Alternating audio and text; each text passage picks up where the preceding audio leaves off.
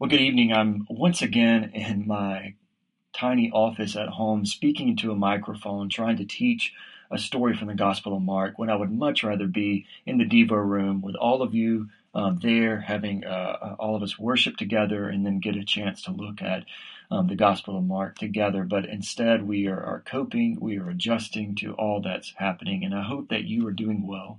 I know that it's a stressful time. Some of you have loved ones who have gotten sick or are sick with coronavirus. Some of you are scared of loved ones being sick. You have a lot of schoolwork to stay on top of. Of course, our whole world is being ravaged by coronavirus, by this pandemic. People are losing jobs. There's financial uncertainty. People are losing loved ones. And so it's an unusual time. And I know that on top of all of that, you are having to do your schoolwork in an unusual way, which is distant, attending lectures on Zoom, doing tests, being proctored in your test in ways, and turning in projects and papers and having to just work in a way that you're not accustomed to. But I hope that you are staying on top of your work. I hope that in the midst of that, you continue to find time for rest, for relaxation, and also time to focus on your relationship with Jesus. It is fitting that we are coming to the end of the Gospel of Mark, that we are in these stories that happened in the last week of Jesus' life. And it's fitting because we are at the time of the year where millions, billions of Christians really remember those events. We're in the Holy Week, where 2,000 years ago, Jesus entered Jerusalem, taught in the temple courts, was arrested, was put on trial. And so we are spending time studying these events in the Gospel of Mark at a time when our whole world is turning its attention to the stories of the last days of Jesus. And if you remember, if you had a chance to listen to it last week, we covered the trial of Jesus. It's kind of really a pseudo trial because he was before the most powerful men in Jerusalem, men that were respected by a lot of people, men that made rulings and held trials, and even though they didn't have the power to put people to death because the Roman authorities restricted that, they still had a tremendous amount of power. And so, as we talked about last week, Jesus was there. They were trying to find some charge, some crime that they could say he committed so they could turn him over to the Romans and they could have the Romans kill him. And if you remember, Jesus, the Messiah, the one who came to bring the kingdom of God and the power of God and the Spirit of God to earth, he was there, he was silent, stood before them while they brought in false witnesses who made false claims against Jesus. And Jesus stood there silent until he declared that he was the Messiah, that the people there would see him coming on a cloud, sitting at the right hand of the Father. And of course, that's when they thought it was, they reacted as if he had blasphemed the name of God. They tore their robes, and then they started mocking him and spitting on him and beating him. And so Jesus suffered all of that humiliation while he was on trial there, or on that pseudo trial before those Jewish leaders. And in the courtyard was Peter. And think about the pressure that Peter is under at this moment. He's there while Jesus has been arrested, while the most powerful Jewish men in the area were trying to find a reason to have him killed. And Peter's there because he said he wouldn't leave Jesus. Remember, Jesus had prophesied that Peter would betray him. And Peter said there was no way, that he was not going to leave Jesus. And so he followed Jesus after all the other disciples had fled. Peter followed Jesus to the very house of the high priest, where these men were interrogating Jesus and bringing in false witnesses. And Peter stood there in the courtyard of the house, warming himself around the fire with all the servants and the guards that were there at the house of the high priest. So think about the pressure that Peter's under, knowing that his leader, knowing that the one who he believed was the Messiah, could very well be killed in a few hours. And Peter's standing there saying he wasn't going to betray him. And he's under tremendous pressure, and he's about to be under even more pressure. And I want to start our reflections by just asking you, who do you become under pressure? Because we all change when we're under pressure. I can remember when my kids were little, And in some sense, they still do this, but what sticks out in my memory most is when they were 2 or 3, and they would be getting in trouble for something, and they would just and it's like they realized that if they just started lying and denying that they did what they actually did, then they wouldn't get in trouble. So they would say that they didn't say the word that their brother or sister said that they said, or that they didn't hit their brother or sister, or they didn't break that thing, or they didn't leave that room messy. Because they're realizing that, because under the pressure of that they're about to get in trouble, they begin to change and they lie. But then the funny thing as a parent is that then if you just raised the stakes and said, well, if I find out that you're lying to me, you're going to be in big trouble.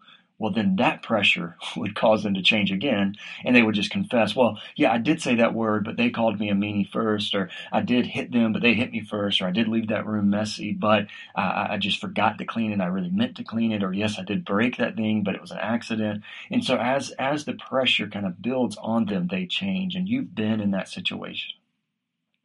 Maybe it's a test that normally you would be an upright student, you would never even think of cheating, but with this one test, if you fail it, you fail the class. And if you fail the class, you won't get into the graduate program or professional program that you have been dreaming of for years.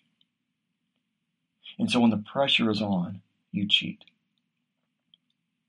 Or maybe it's that you are a person who you believe that you should be generous. But when the financial stress comes, when you begin to worry about your own financial situation, then you stop being generous. Or maybe it's that you've always been somebody that's been committed to purity in your relationships, but when the pressure is on and you're alone with somebody that you are attracted to and that you like, that is when your commitment to purity erodes. Or maybe you believe you should be a selfless person, as I hope that you believe that, but that maybe it's when kind of your dreams, your selfish ambitions are on the line, that your selflessness goes out the window. And maybe one day, when you're in a career, if you just kind of lie or bend the truth about another person, you will get a promotion. But if you don't, they're going to get the promotion. So that is when you allow your commitment to selflessness to be outweighed by your selfish ambition. So when you're under pressure, and we've all been in this situation, when you're under pressure, you change. Your commitment to values weaken. Your idea of what kind of life you should live begins to change. Or even if it doesn't, then you're very comfortable going against those values. Of course, I'm not condoning changing under pressure, but we all do, and sometimes, and maybe a lot of times, we can only really know our true selves when we come under pressure. Maybe it's the case that you only know how generous you are once you're under financial pressure, and you see if you're still generous. Maybe you only see how committed to purity you are once you're in a relationship where you're spending a lot of time with someone that you like, that you're attracted to, and who is attracted to you. Maybe you only know how committed you are to being an honest, ethical student when you take that bad grade that ruins your GPA, that ruins your chance at graduate school. You see, being under pressure often reveals our true character to us. And we see this in the story. And what's interesting is we're going to see in this very short passage today, Peter comes under pressure. And remember, this is the Peter who had said that he would not betray Jesus. The Peter who had said that he would go wherever Jesus went. The Peter who a few chapters earlier said he had nowhere else to go except following Jesus. And yet, this Peter, this disciple, the one who is the first to speak up in so many occasions and who has been a part of Jesus' inner circle, been able to go onto the Mount of Transfiguration and see Jesus transfigured before his very eyes and see the cloud of glory come down. This Peter, who has seen so much, is going to come under pressure and end up denying Jesus. But one thing I want to set up before we get to that story is just the recognition that Peter isn't the only person in this story who is under pressure. Because last week, and really in the preceding weeks of the arrest, the time in the Garden of Gethsemane, we've seen Jesus under pressure. And under pressure, under the threat of death, while he's being humiliated, Jesus stays true to himself. He is strong even when he appears weak. He is strong when they're beating him, when they are humiliating him, when they are bringing in false witnesses. And Jesus is firm in his commitment to who he is and to what God sent him to be. But Peter, the other person under pressure in the story, does not react in the same way. So I'm going to be reading the passage, but if you get an opportunity to, and I know some of you are working, and so you are driving or just doing maybe house work around the house or schoolwork, so you don't have your Bible out in front of you. So of course I'll be reading the passage, but if you want to follow along, turn to Mark chapter 14, and we're going to be looking at verses 66 through 72. Now, the last thing that Peter has said in the Gospel of Mark is earlier in chapter 14 after Jesus predicts Peter's betrayal. And Peter says, in fact, in the NIV, the translation, it says that Peter insisted emphatically, "Even if I have to die with you, I will never disown you." And it says that all the others said the same. So all the disciples say, look, no matter what, Jesus, if we die, if it costs us our lives, we will not betray you. And at this point, the other disciples have fled, but Peter has not. He's shown courage. Peter has shown a lot of bravery to get to this point. I mean, all the others have fled, and I know we like to beat up on Peter a lot and act like he's just one big failure, but realize how courageous he had to have been to get to this point, to follow Jesus after he'd been arrested, to follow Jesus into the courtyard of the house of the high priest while Jesus is on trial, while they are trying to pin a charge on Jesus to have Jesus executed, and Peter is there. He's being courageous, but as the pressure ramps up, the depths of his commitment to Jesus become revealed. Now try to put yourselves in Peter's shoes. He has seen Jesus do a lot of amazing things. He's seen Jesus make a lot of amazing claims.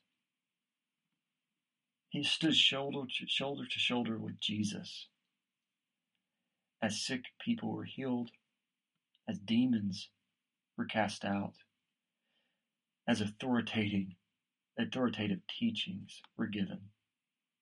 He stood shoulder to shoulder with Jesus as I mentioned earlier, as Moses and Elijah appeared and the cloud of glory descends and a voice comes from heaven,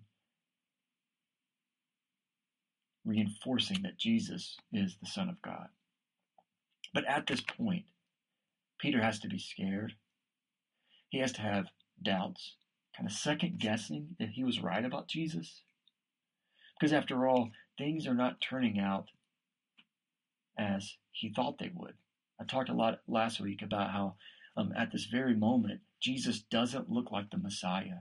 He doesn't look like the most powerful person on earth. He doesn't look like the Son of God come on earth to bring the kingdom of God. And you better believe that Peter is scared. He's doubting.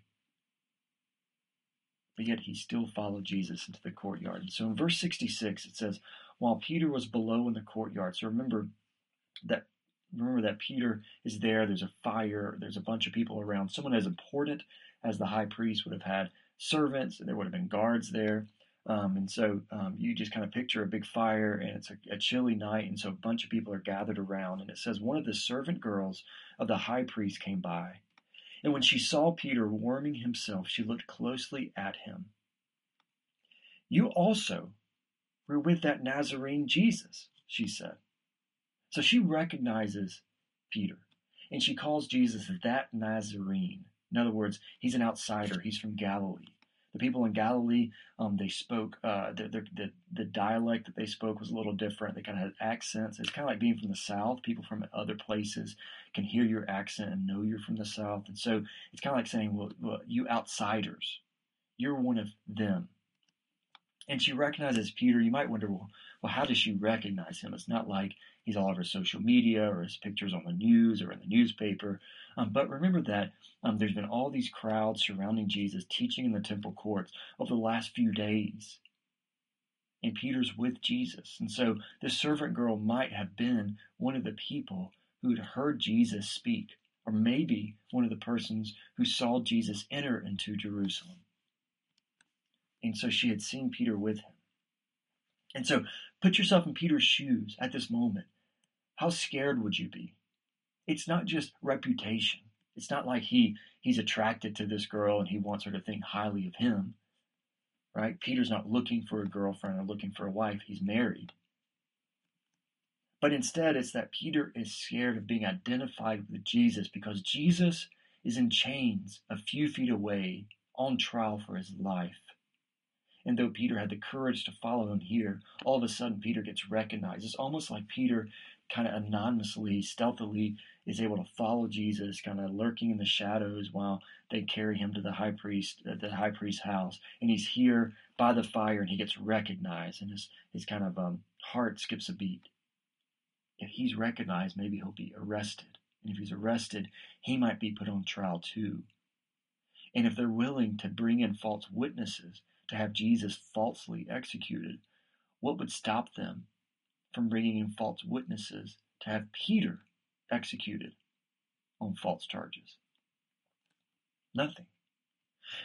And so Peter, the rock, the one who would never leave Jesus even if it cost him his life, he says, "I don't know or understand what you're talking about," he said.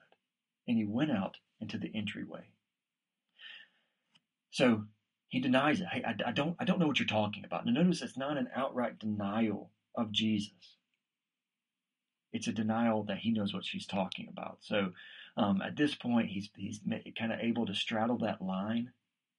He's not yet fully denied Jesus, but he's kind of on the border there of denying Jesus. But he's trying to save his life. And so it says he leaves and he goes to the entryway. This is probably the entryway from the road to the courtyard of the high priest's house. And he goes there, but again, and we don't know how much time passes, but the servant girl sees him. It says in verse 69, when the servant girl saw him there, she said again to those standing around. Now notice, right? She says it again, but in this case, it's not to Peter. It's to all the people that's surrounding him. She says, this fellow is one of them. So again, your heart, if you're Peter, your heart has to skip a beat. Because now it's not just this girl who walks past you who just kind of quietly says, hey, aren't you with Jesus? But now she's saying to the whole crowd, hey, I know it. This guy is a part of Jesus's group. I've seen him. And so you have to be nervous that what if this crowd turns on you? What if they arrest you? What if they create such a commotion that the guards come out and arrest you? But again, Peter denies it. And after a little while, so again, you picture some more time is passing. And remember, I said last week that they're bringing in false witnesses again and again and again to falsely accuse Jesus. And so you have to imagine that the trial of Jesus before the Sanhedrin would take place over many hours as they wait for these witnesses to come in and for them to listen to many of them.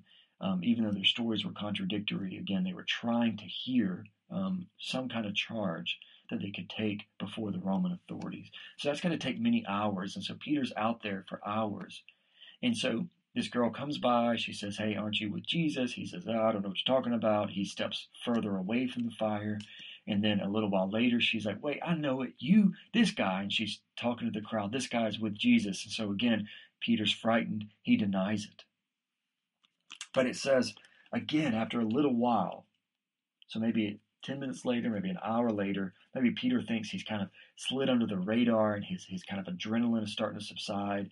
His heartbeat's starting to slow down. He's starting to relax and think, you know what? everything's okay. They're not going to really do anything to you.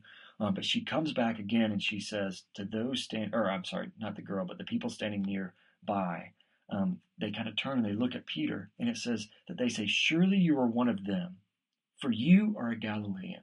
In other words, you're a Galilean. Again, maybe that's because of his accent or how he spoke. That they're like, you must be with Jesus because you're from Galilee. And so notice Peter's reaction. After the third accusation, he breaks. Then he begins to call down curses, and he swore to them. Now, the curses here, and the scholars are kind of a little torn about exactly what the curses are. It could be that he's calling down curses on himself, like I'll be cursed if I'm like kind of we would say if I'm lying, then may lightning strike me, so it could be that he's kind of saying, look, if I'm lying, then a curse be upon me, kind of as a way to assure them that he's telling the truth. But some scholars think that what he's doing is actually cursing Jesus. He's kind of calling curses upon Jesus to prove that he's not a part of the followers of Jesus. And it says he swore to them, "I don't know this man you're talking about." So Peter, the rock, the one who hours before had said to Jesus, "Even if I have to die with you, I will never disown you." This man curses Jesus and denies him. We often don't know who we are until we're under this kind of pressure. And we deceive ourselves, thinking that our faith or our commitment or our willpower or our virtue is stronger than it really is. And instead of beating up on Peter, I want us to realize how similar to Peter we really are. When times are good, when we feel like everything's going our way, we feel strong in the faith. We feel committed to righteousness. We feel committed to the mission of God. But when fear creeps in, when uncertainty creeps in, when doubt creeps in, when our lives or our dreams or our well-being or what we think or our happiness is on the line, or when an opportunity that we're excited about begins to slip away, that is when we are revealed. That is when our commitment to Christ and obedience in the mission is revealed. We're just like Peter because we make all kind of commitments to ourselves and commitments to God, but we're not as strong as we think we are. And in this story, Peter, again, the rock, is weak. Yes, in some sense, humanly speaking, he's stronger than the other disciples. He has followed Jesus to the courtyard, but the very thing he said he wasn't going to do, he did. And one of the things to notice about this story is that Peter has opportunities to catch himself, to realize how close he is to fully denying Jesus, but he doesn't. Of course, the first time is when the girl comes up to him and he says, "I don't know what you're talking about." And the second time is when she says to the crowd that he's with Jesus and he denies it. But it's not yet a full denial, right? It's not yet kind of all the way 100%.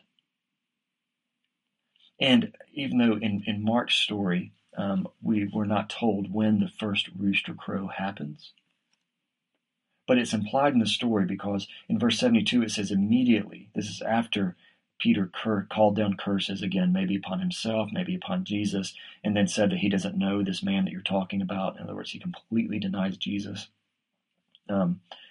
Immediately it says the rooster crowed the second time. And so at some point in this story, and we're not told when, some people who copied the scriptures had inserted in verse 68 that it was after the first denial.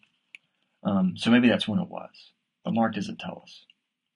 But the rooster crows after, say, that first or second denial, It crows the first time and Peter doesn't catch it. I mean, notice how deceived he is about his own strength, that he has three opportunities, or he has a couple of opportunities to kind of catch himself on the edge of this kind of full, awful denial of Jesus, and he doesn't catch himself. Again, we are so often deceived about our own strength, about our own holiness, about our own righteousness. And in moments of fear, moments of doubt, moments like we're in now, where our lives or our loved ones' lives are on the line, where jobs are being lost, where future careers are kind of slipping away. Maybe some of you have lost internships, or some of you who are graduating have job interviews that have been canceled because of all the economic uncertainty. And it's when we're under this kind of pressure that so often, frankly, our weaknesses are revealed.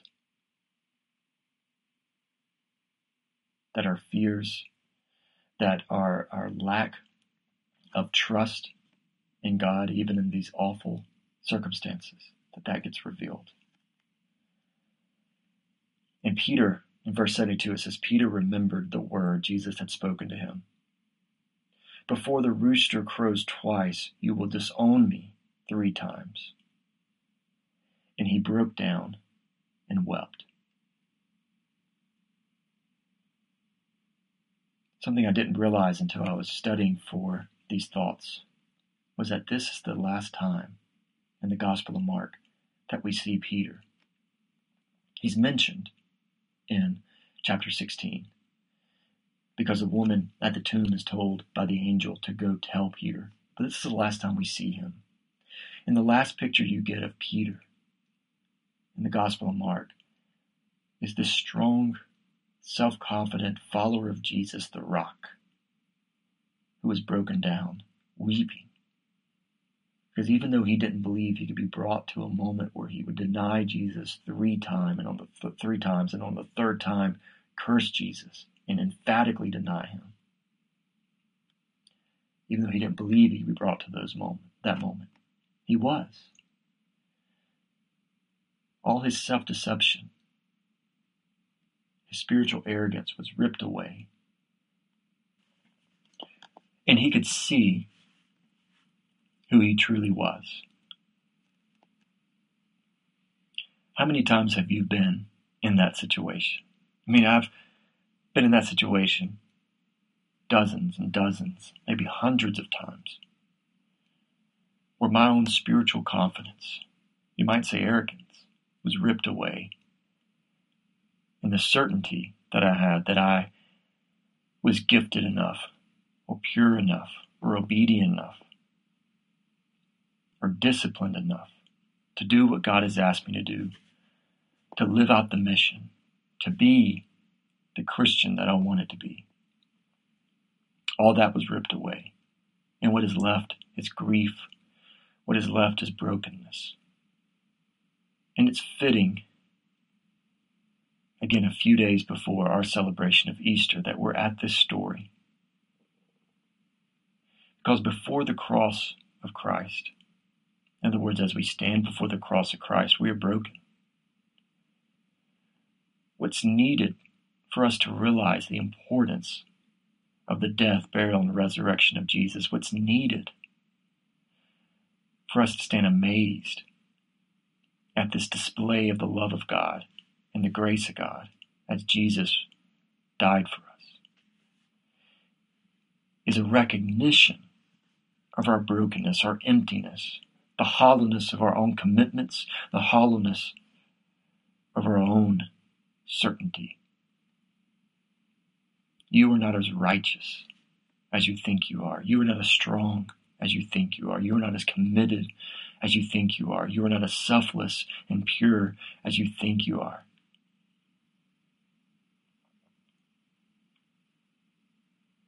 You might be self-deceived, but the reality is that you're weak. I'm weak. And what we need more than anything else is a recognition of our own weakness. Again, remember that I said at the beginning that in the story we see 2 men under pressure. One is Peter, and he breaks under that pressure, but the other is Christ. And under pressure, Jesus stays true to his mission. Hours after this, he is going to die for the sins of the world. And the good news for us and the good news for Peter is that we're not left broken and weak. We're not left grieving over the fact that our trust in God isn't as strong as we thought it was. Grieving over the fact that we are fearful and uncertain and anxious during this time. Grieving over our failures to stay pure, to stay obedient, to stay on mission. We're not left in those circumstances because Jesus dies for us. And the one who, under great pressure, stayed true to himself is the one who died for those of us who, under great pressure, break and fail. And so I hope during this Holy Week, when we remember the death and the resurrection of Jesus, as we celebrate Easter, that you spend some time reflecting on all those times when you were left like Peter, broken, grieving, sorrowed, because you realized your true spiritual weakness. You realized that despite the spiritual arrogance, the confidence, the certainty that you had that you would stay on mission, stay pure, stay devoted, that all those things were kind of ripped away, and you realized your true neediness for God. And that you come this week to appreciate the grace and the mercy we have in Jesus, and to be grateful that he stayed true under pressure, to show grace to us, to those of us who so often break and fail under pressure. I miss you guys. I wish we were all kind of in the Devo room face to face studying this scripture, and then I was getting to hear from you, your thoughts, your reflections, but this is the best that we have right now. Thank you for listening. Again, thank you for being patient with me, kind of learning how to be decent at speaking into a microphone. Let me close with prayer. Father God, I am grateful for all that you do for us. I'm grateful for our ministry. I'm grateful for this year. And though things have taken an odd turn and we are distant, we are fearful, everything has changed in all of our lives. Father, I'm still grateful for our students and our staff, and grateful for the ways that through your Spirit you are working in us.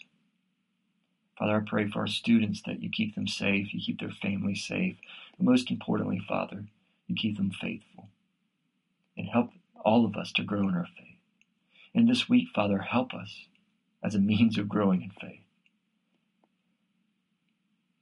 to remember all the times that we were left broken because of our failures, because of our betrayals, even when we were confident that we wouldn't fail, that we wouldn't betray you.